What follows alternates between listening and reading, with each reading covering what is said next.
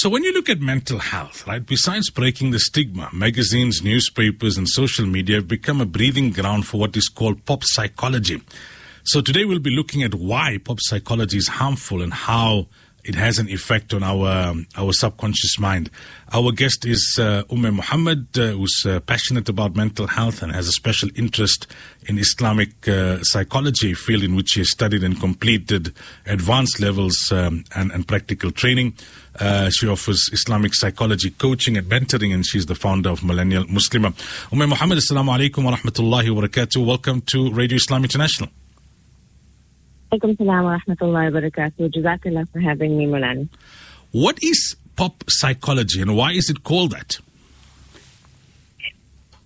Pop psychology is something that is a simplified version of basically the commercial offshoot of what is known as the human potential movement. So now this should not be confused with positive psychology, which is actually a field of study within psychology. Pop psychology is basically what you see on social media with these pretty pastel-colored posts about over-promoting positivity, oversimplifying issues that regarded as mental health issues, and they often promote messages that may not be in keeping with what is really stood in would call now real psychology and the medical health perspective.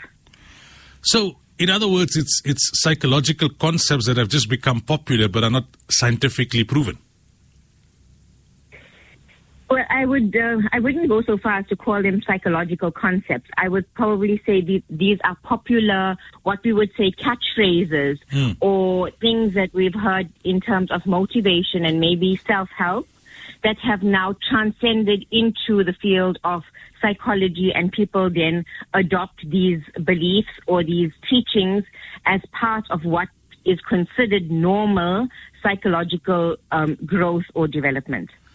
So what's the concern? Why is it problematic? Well, if you look, basically one aspect of the discussion is pop psychology in and of itself, right?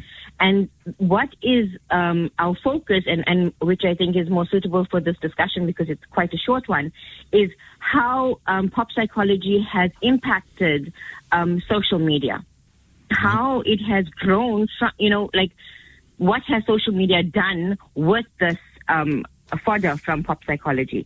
So as you know, especially after COVID-19 and isolation, etc., a big part of our reality is shaped by what we see on social media. If you are in the public domain, you know how much social media has impacted people's lives negatively and, more than positively as well.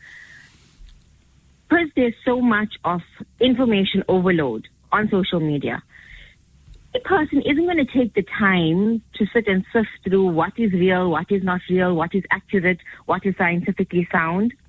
So just like how we are attracted to pictures that look good, if we see these pop psychology banners or posts or whatever that sound good to us, that say, okay, this makes sense, let me follow this, and then take one bite of this poison fruit and then continue doing so until you find yourself very confused, very messed up.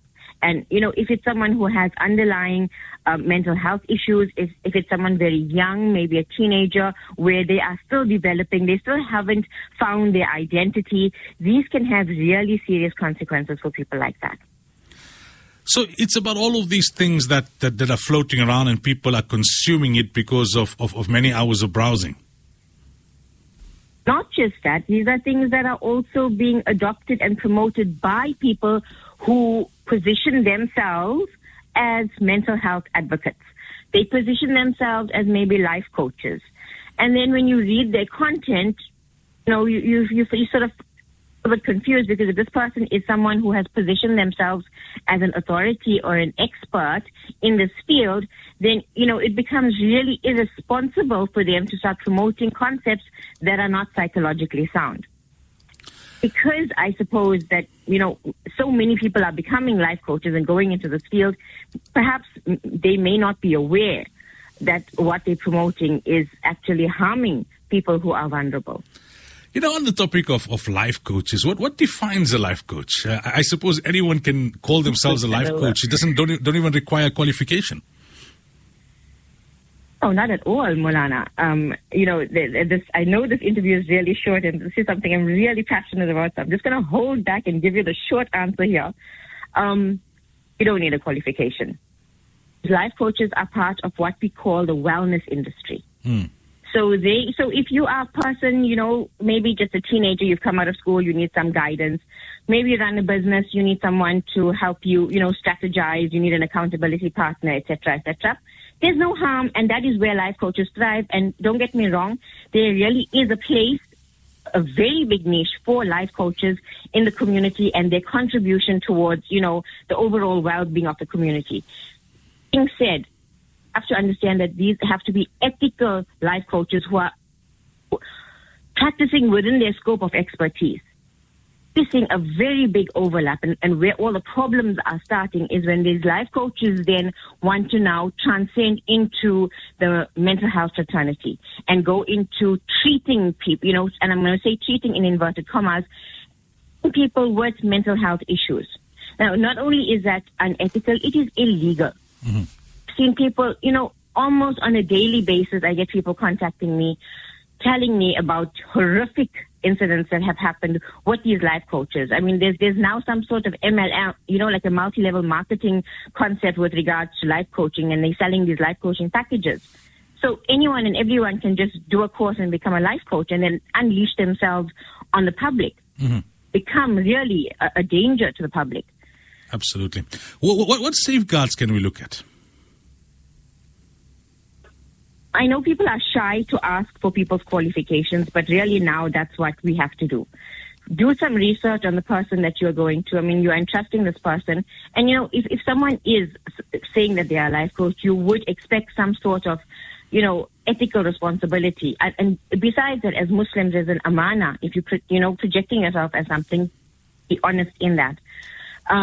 If they part of, there's no ethical bodies like HPCSA that regulates life coaches. People can choose to be part of COMENSA, but if you have an issue with a life coach, what's your recourse? There are very few. So definitely research. Also look at the type of information that this person is projecting. So if they are, sharing things like terminology and catchphrases and things like that, it's not really psychological concepts that are things that you would want to do if you had an issue with mental health. And one of the dangers is that people waste their time. So just say I'm someone with depression, for example, and I see these things on social media, and I'm someone quite young or someone who doesn't know how to spot that I am headed into a depression. But I'm going to waste my time on these things, following these things, following the examples that they give me, following the guidelines they give me. Actual fact, my condition may be getting worse. But seeking help from a professional, where if I go to my GP even, but because he's a medical professional, he may say, look, go and do this blood test, then tell me, your vitamin D levels are low. Let's sort out your vitamin D. You know what a big impact low vitamin D has, especially now post-COVID. A lot of people have vitamin D deficiencies, which is exacerbating this depression. Sort out your vitamin D levels, and then you're feeling like yourself again, which is something you could have done right at the beginning. Save yourself a whole lot of misinformation and suffering had you gone to the correct person. Absolutely. This is also another danger that we are finding. All right. Shukran so much, Muhammad. Unfortunately, we've run out of time, but a fascinating discussion. Barakallah feek. Jazakallah khair. Assalamu alaikum wa rahmatullahi wa barakatuh.